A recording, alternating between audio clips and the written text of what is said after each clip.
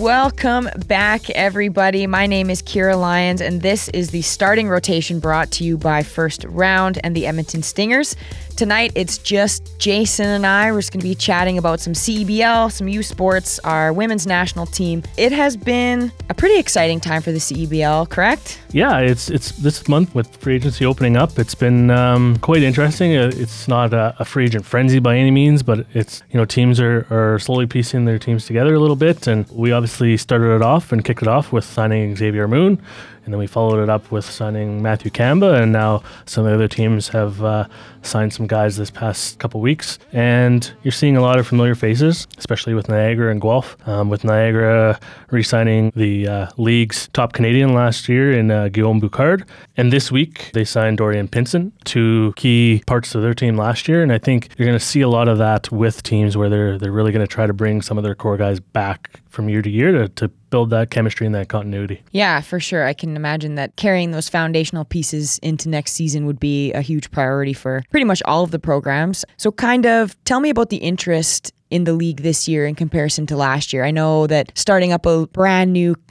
not only brand new, but Canadian basketball, which for a long time, had a negative connotation attached to it. What does it feel like this year with people reaching out or just the interest in general of guys wanting to come and play in the CEBL? I think what they saw last year was a league that was stable and a league that is on the cusp of being the next big basketball league in this country, and they want to be a part of it. And you're going to see the league grow over the next number of years, and you're going to see the quality of basketball being played in the league grow as well. The amount of interest that not only our organization with the Stingers, but across the league of players getting involved. I mean, when you add a team like Ottawa, and you look at the history of basketball in Ottawa with Dave Smart and the Carleton Ravens, I mean, they have such a rich history. And when you bring in a guy like Dave Smart to be the general manager of that team, that's huge for not only for that market, but for our league as well, because I mean, you look at what Carleton's done.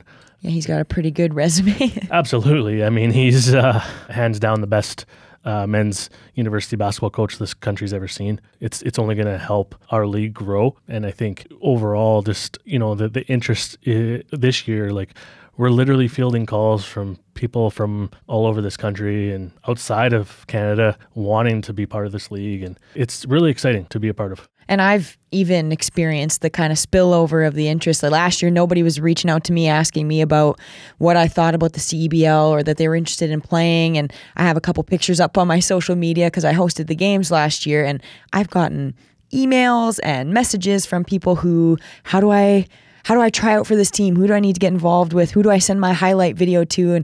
And so if Coach Small is listening, I've been sending them all your way. So I hope that it's appreciated.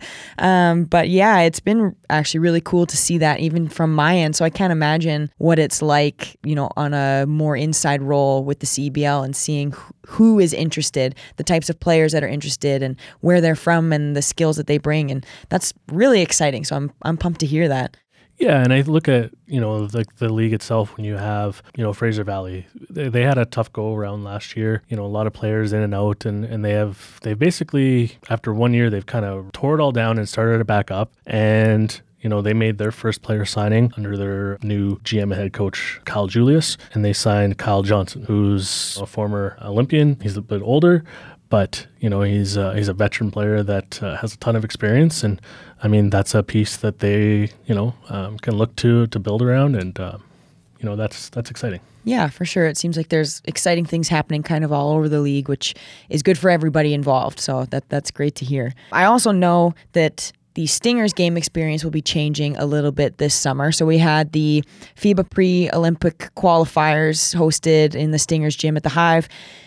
The lighting was different. It had a different feel to it. From my understanding is that they have decided to adopt that look a little bit more to the Stingers games. So tell me a little bit about that, what the thought process behind it was and what you expect. Well, I think, last year when you came to a Stingers game, it was, the atmosphere was, amazing, and it was very intimate. The vibe was really intimate. But when people think about the Expo Center, they have this thought of Klondike days and K-Days, and they think of it as like, an old barn, where they hold rodeos and dog shows, and, they don't think of basketball, right? I thought last year everything was, the vibe in there was really good and the atmosphere was really good, but we really, the Expo Center really wanted to sink a lot of money into making it a better fan experience. The lighting, you were there at the Expo Center during the FIBA qualifiers, and the lighting was it was so focused on the court, and it almost had that like Lakers Showtime type feel to it. We want to be able to give our fans a not only a good experience when they're watching the game on the court, but an experience when they go. It's more than just basketball. It's an experience for them, and I think that's the one of the big keys going into 2020. Being a part of the Stingers games last year, and then I did some broadcast analyzing on the women's side of the FIBA that was in November, it definitely had a different feel. A completely different experience, if I'm going to be completely honest. When you come into a Stingers game, I loved the Stingers atmosphere. I loved how intimate it felt, how you felt like you were connected to the court and everything was so close. There was so much emotion involved because everyone, it was just such an intimate feeling with the players. And although the FIBA setup, I thought, looked very professional. It was clean. It was bright. It looks great on TV. All of those different things. And I think that is a completely separate atmosphere and beautiful in itself. Do you think that changing the way that the atmosphere was last year is a good idea? Or do you think that was something that fans connected with? I think fans connected with it. But where I see the biggest difference is when fans go there, they're still going to be able to connect in that same way. It's just when you look at it from an experience standpoint, the lighting is going to be so much better. It's just got that Showtime type vibe. Yeah. Right? You're still going to be really connected with the team, and you can still sit courtside and reach out and touch the guys if you want to. But don't. No, yeah, we don't do that. Don't be doing that. Unless they come over to you and they want a high five, by all means. But otherwise, you'll get the guys like Kyle Lowry getting fans kicked out of the stadium. And, we don't need any of that. No, we don't need that. But I don't think when you were talking about just the atmosphere is going to be that, but improved from last year. That's where you're going to see the difference. And then when you look at it from, if you aren't able to come to a game and you're watching online, the quality, the picture quality is going to be so much stronger and so much better. That's the one thing that I keep thinking about is how much better it's going to look on the broadcast. So I hope that it's not changing it from like that intimate feel of the game to separating the players from the fans. I hope that it's a really nice blend of it's going to look great on broadcast, it's going to look awesome, but it's still going to have that backyard feel. And that's the biggest thing. We want to be able to have our fans to be able to connect with our players and feel that connection. And when you look at the 2020 season, we are really focusing on bringing that element to a higher level. We're working on an intro video it's going to give you goosebumps. Honestly, as a fan, you're going to literally come in and watch our intro video and just get goosebumps before tip-off. What sports fan or basketball fan doesn't want that feeling when they walk through those doors and sit in their seat to get that feeling just pregame? Oh, anyone I talked to that actually went to a game had an unbelievable experience. They were like, I've been raving to my friends, telling them about how they need to go check out a game, and they're still skeptics, obviously, and I've ran into them, and I'm like, come to a game. Just come to a game, experience it, because you will not leave unhappy. You just won't. It was such a great inaugural season, and I'm so excited as well. But that is all we have on the CEBL right now. We're going to take a quick break, and we will be right back with the starting rotation. Edmonton Stingers season tickets are on sale now. Season tickets start at just $2.49. That's less than $20 a game. Check out thestingers.ca for more information. Get your Stingers season tickets today.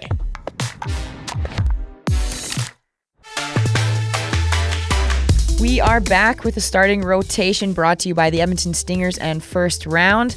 We are now going to talk a little bit about our national team, our women's team. Obviously, our men's team hasn't quite qualified yet, but hopefully on our way to talking about them qualifying as well. But our women's national team has officially qualified for the Tokyo 2020, which is absolutely insane. Their third Olympics in a row. Really exciting for where this program is going. They knocked off Belgium, Sweden, and Japan at the qualifying tournament in Belgium. They're looking really good going into 2020. So a very similar team to kind of what we saw here in Edmonton for the pre-qualifiers. A few different names on the list, obviously, but very similar. So what do you think about the type of team that Canada has put together, and what are your expectations as they go into the Olympics? I know I'm not expecting, but really, really hoping for a medal. Well, I look at this year's team, and in 2016 they had so many veterans, and they had a younger group that was coming up. And this year they have that group that got to experience 2016. They have a real grizzled veteran in Kim Gocher. It doesn't matter if she plays 6 minutes or 26 minutes, she finds a way to make an impact. Well, and her leadership just radiates throughout the entire culture that is the national team. It is. It's just she's incredible. But I love the makeup of this team this year. Not that I didn't like the makeup of 2016's team, but looking at this roster, if it stays intact going into the summer, I love the youth they have and some of the younger core that was part of the 2016 team that are going to take on even a bigger role. And then you have, someone like a Bridget Carleton who, she's going to play a big factor. Kayla Alexander, it'll be her first Olympics. You look at those two. Shayna Pellington, if she's on that roster, I mean, she's basically a carbon copy of what Naira Fields brought to the national team. She plays a very similar style. I really like the mix of this team. They have a lot of speed, they're physical, and they can play a lot of different ways. They can beat you a lot of different ways.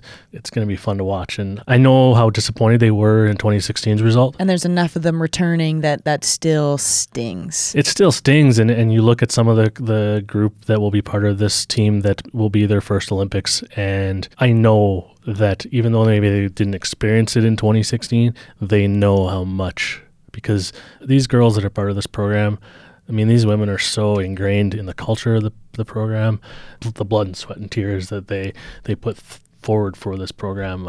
It just trickles down into the younger generations coming up for sure. Like I know that even though those women that are the first timers going to the Olympic this time, I'm sure that they watched those games and felt the pain that because, obviously that's their goal too. And watching these people that were role models and mentors and friends and lose out in a bit of a heartbreaking way, I'm sure that they felt that too, and now that they're a part of the team, they'll carry that with them.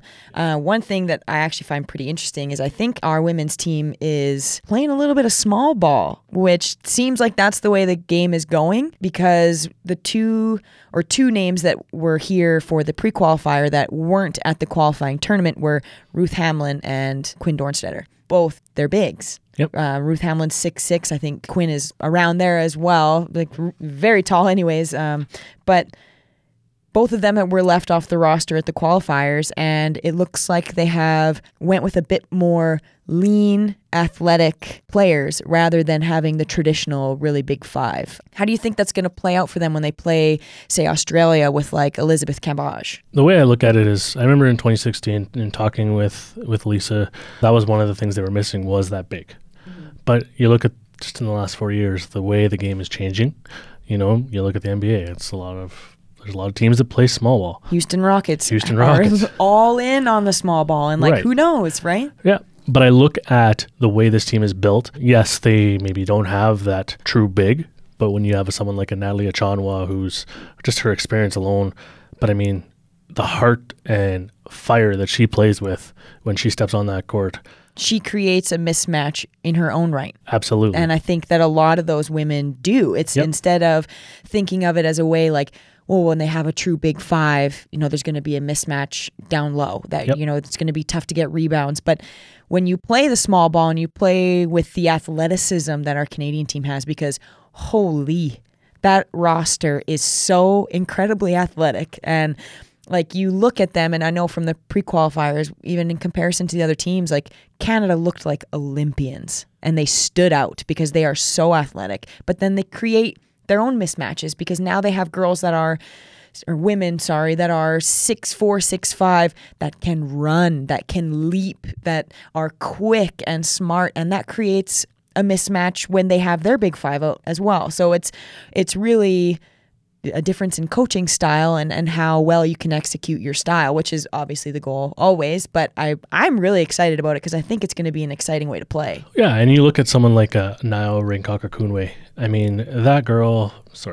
that woman, she's honestly one of my favorite players to watch on the team. Because she's crazy athletic. She's so athletic. She gets off the floor so fast. Yes. It's nuts. And when she goes to work in the paint, she puts her work boots on and she goes to work. And her footwork. And her footwork is so incredible. And how is someone who's 4 or 5 inches taller than her going to keep up with her foot speed? They can't. Or in transition. They can't. Because Canada is going to transition the lights out. Yep.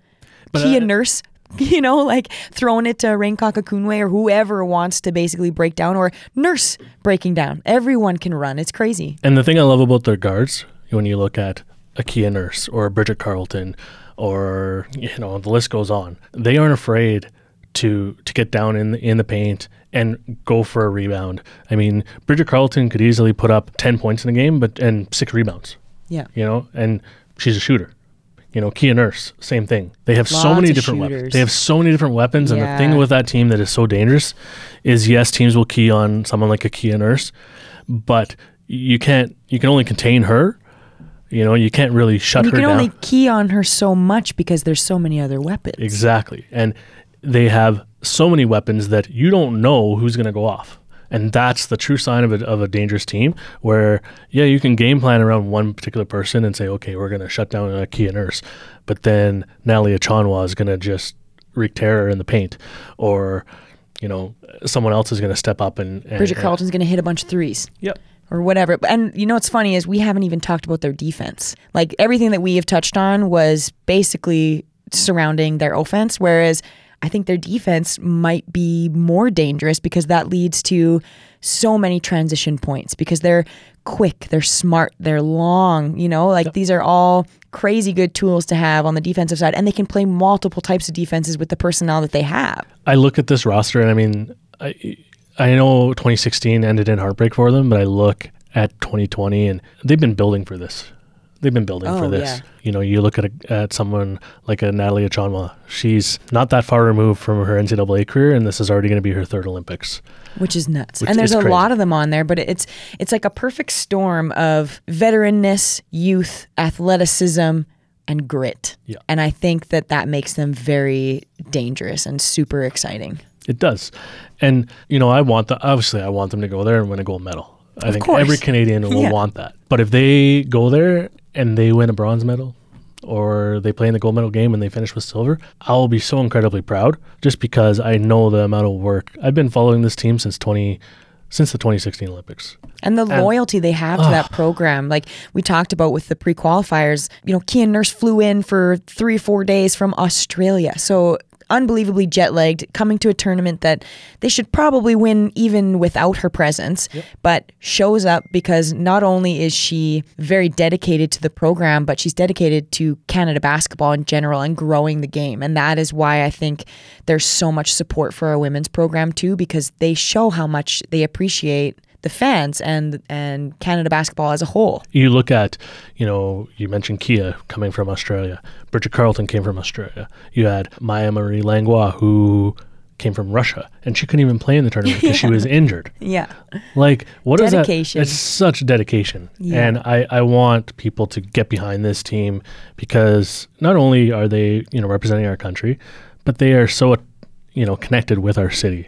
They train here. And they're incredible role models. They are. And just mentors and just amazing women. The things that they do outside of basketball too, which we will get into another time. But I really hope that our men's program follows suit with the loyalty, and they show up and play at the qualifiers so that we can be cheering for both our men's and women's programs, because what an amazing summer that would be for Canada basketball. Holy. Yeah, it would be pretty incredible. It would be. We're going to take another break, and we will be right back with the starting rotation. Edmonton Stingers season tickets are on sale now. Season tickets start at just $2.49. That's less than $20 a game. Check out thestingers.ca for more information. Get your Stingers season tickets today.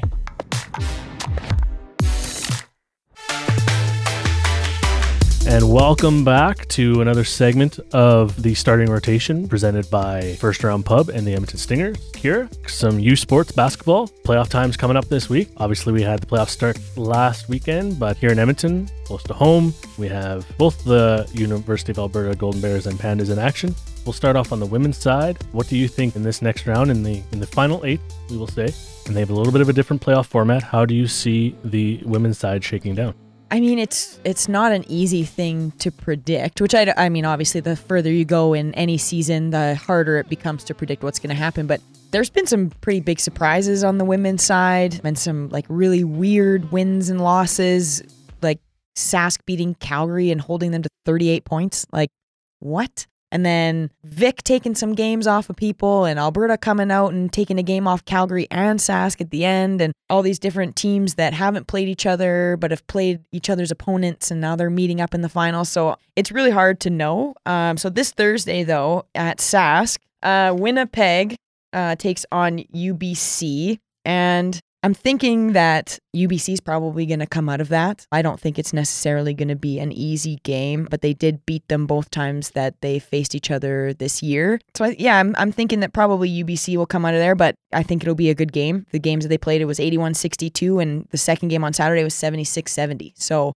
it's going to be a battle. The other game that's going on in Sask is Victoria versus Sask. Obviously, as a Husky, Sask 100% is going to come out of there, in my opinion. But Vic, again, like they upset Alberta, and they had some really close games, and they didn't lose to Sask that Friday by very much. Like they got swept, but at the same time, the Friday night they only lost 73-68. Like that's a very close game. So I also think no one's going to be rolling over in any of those matches, and they're going to be tough ones, and everyone's going to have to show up or they're going to get beat. The other matchups are at Calgary, and that's UNBC, and they take on Calgary on Friday. Or sorry, that's Thursday as well.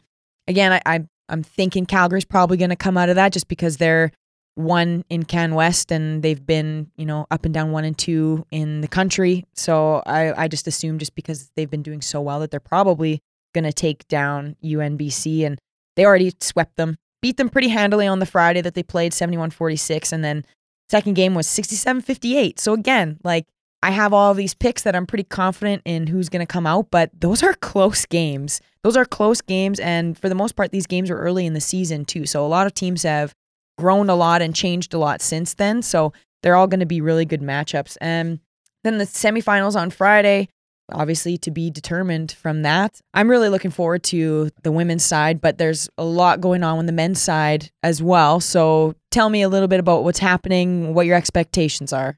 What I'm interested, like Alberta and Calgary, they were the top 2 teams in the conference all year. So Calgary and University of Alberta are hosting the quarterfinals and semifinals this weekend. Fraser Valley will play Calgary, and then UBC will play Saskatchewan. Those are 2 great matchups. UBC's been ranked in the top 10 all year long, and Saskatchewan has been ranked for most of the year in the top 10. They're no longer in the top 10, but that in a neutral setting, that's a toss-up. I would lean more towards UBC because they got a little bit more veteran experience. But Which goes a long way. Way. If that game was played in UBC, I would say UBC hands down because they're so tough at home. But in Calgary, I mean, anything can happen. Here in Edmonton, you've got Manitoba and Victoria that play on Saturday, and you've got Lethbridge and Alberta. I look at the Manitoba-Victoria matchup. Manitoba's a team that quietly has been one of the top teams in the conference. They're ranked in the top 10. They're a dangerous team. A little bit of a dark horse, But I also look at Victoria and their team. They're the only team to knock off Alberta, and that was early on this year. Yeah, that was before Brody was back, though, right? Yeah, this was within the first month of the season. Not to take that away from them, but no, it is different. It is different. But Victoria was a team that I've looked at as a bit of a dark horse that, depending on who they match up with, could sneak in there and maybe go on a bit of a run. And then the final quarterfinal matchup is Lethbridge and Alberta. And these teams will be meeting for the 3rd time in a row in the playoffs. And I can't go against the University of Alberta. They're playing on a whole other level right now.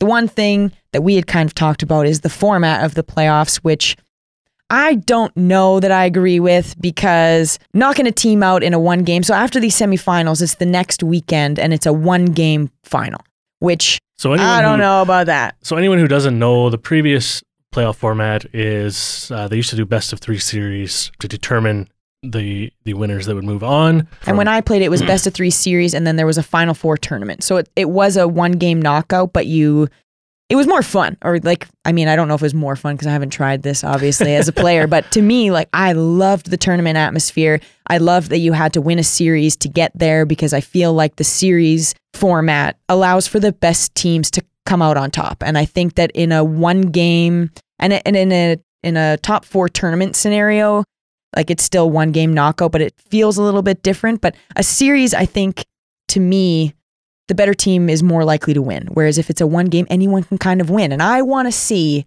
the best teams compete. Now, I agree with you in that sense. And up until probably this year, I would have been fully on board with that. Now it's a 1-game knockout. But in talking with coaches about their thoughts on it, and just in the CanWest in general, for years and years and years, the CanWest has had the playoff format with the best of 3 going up all the way to the Final Four. Then they changed it, and they didn't do the Final Four, and they would still do a best of 3 up until the CanWest final, and then it was a 1-game. Teams would be going through grueling 3-game series, and they'd have little to nothing left as they go to nationals. And you have the OUA teams out of Ontario that are doing the 1 games, and they're fresher. But then you might not also get the best teams out of there, even if they're fresh. But I will say this, Kiera. Everyone loves March Madness, right? Everyone wants to see your favorite college that you might cheer for go far, but you love the Cinderella story. The Loyolas of Chicago from a couple years back, where they went on that big run to the Final Four. And I think this opens it up where you have a team that maybe gets hot in the right time and can get, who wouldn't want to necessarily see a team that maybe isn't necessarily a powerhouse get to the Final 8. So it opens up that opportunity as well. I mean, you still want to see the best of the best, but if a team can rally together and get in the playoffs and go on a hot run. But I will argue, if you get on a hot run, you should be able to do that in a series as well, right? Like, if you're peaking at the right time and you're on a hot streak, then you should be rewarded with wins. And that shouldn't change whether you're in a series or a single game elimination. And to me, I get the Cinderella story, the excitement of the March Madness, the single knockout. I completely understand the fan building and the experience of the whole thing. But personally, I want to see the best teams play each other in a final, because I think that would create the best game. And I don't think that format necessarily allows for that, because most of the time in basketball, in a single elimination, if the best team plays well, they should win anyways. But there are always those games that kind of come out of nowhere where you just can't buy a basket, or the team that you're playing never shot, a higher percentage than 35 all season long, and all of a sudden they're shooting 75 from the 3, or one person goes off for 40 in a night. And and that's super exciting too. And I think that you should be rewarded with a win in that situation, but you shouldn't be rewarded with beating somebody out because you beat a better team in 1 game. That's true. I mean, I that's a very great point and valid point. Thank you very much. I mean, the thing is I mean, if a favorite team gets knocked out at some point in the semifinal, let's say, it happened last year on the men's side with Alberta losing in the CanWest semifinal to UBC. They got the wildcard spot. They had to go and play Carleton in the national championship, which is no easy task by any means, but they still were able to get there. There's all these other different factors into it that play a role as well, but this is the first year for it. The best way for me is I want to see the teams battle, and I want to see the best teams come out and play at the top, because that's what I think is best for basketball, is having the best competitive teams play each other on the biggest stage. And I can't agree with you more. I want to see the best of the best. When I was at the national championship 2 years ago in Halifax, that was one of the most incredible experiences of my career. I went to the Final 8 tournament in Halifax for men's basketball, and I went to the University Cup in men's hockey the week later. And that 2 weeks was honestly, from my journalism career, sports journalism career, that 2 week period was one of the biggest highlights of my entire career. To see a Ryerson team knock off an undefeated Carleton team. And when I talked to Dave Smart, and he said, prior to the tournament, we could easily get knocked off. We're a young team. Yeah. And I'm thinking, okay. Sure, Dave. And Ryerson comes through and with that upset. And then they go and play Calgary, and that game went down right to the final possession. And that's what you want. That's, you know, oh man, those exciting games. Like, you never want to watch somebody who you're like, maybe they got a little lucky to get to the final, the way that it was set up, or the opponents they had to play, or, maybe the final happened or the final everyone expected happened in the semifinal or whatever. But when you get the two best teams in that big final game and everyone's so pumped up and they know they're the two best teams and they're ready to prove who's better, and it's just, you want to see the best for sure. That's all we got for you this evening. I could talk about this for hours more, and I know that Jason could as well, but we don't want to bore you. Thanks so much for tuning in to episode 3 of the Starting Rotation. My name is Kiera Lyons, joined with Jason Hills, and as always, producer Zach. So thanks so much for listening. If you want to check out our earlier episodes or episodes that are coming out pretty soon, we are available on Apple Podcasts, Spotify, Google Podcasts, and a few more places as well. So again, thanks so much, and we will talk to you soon.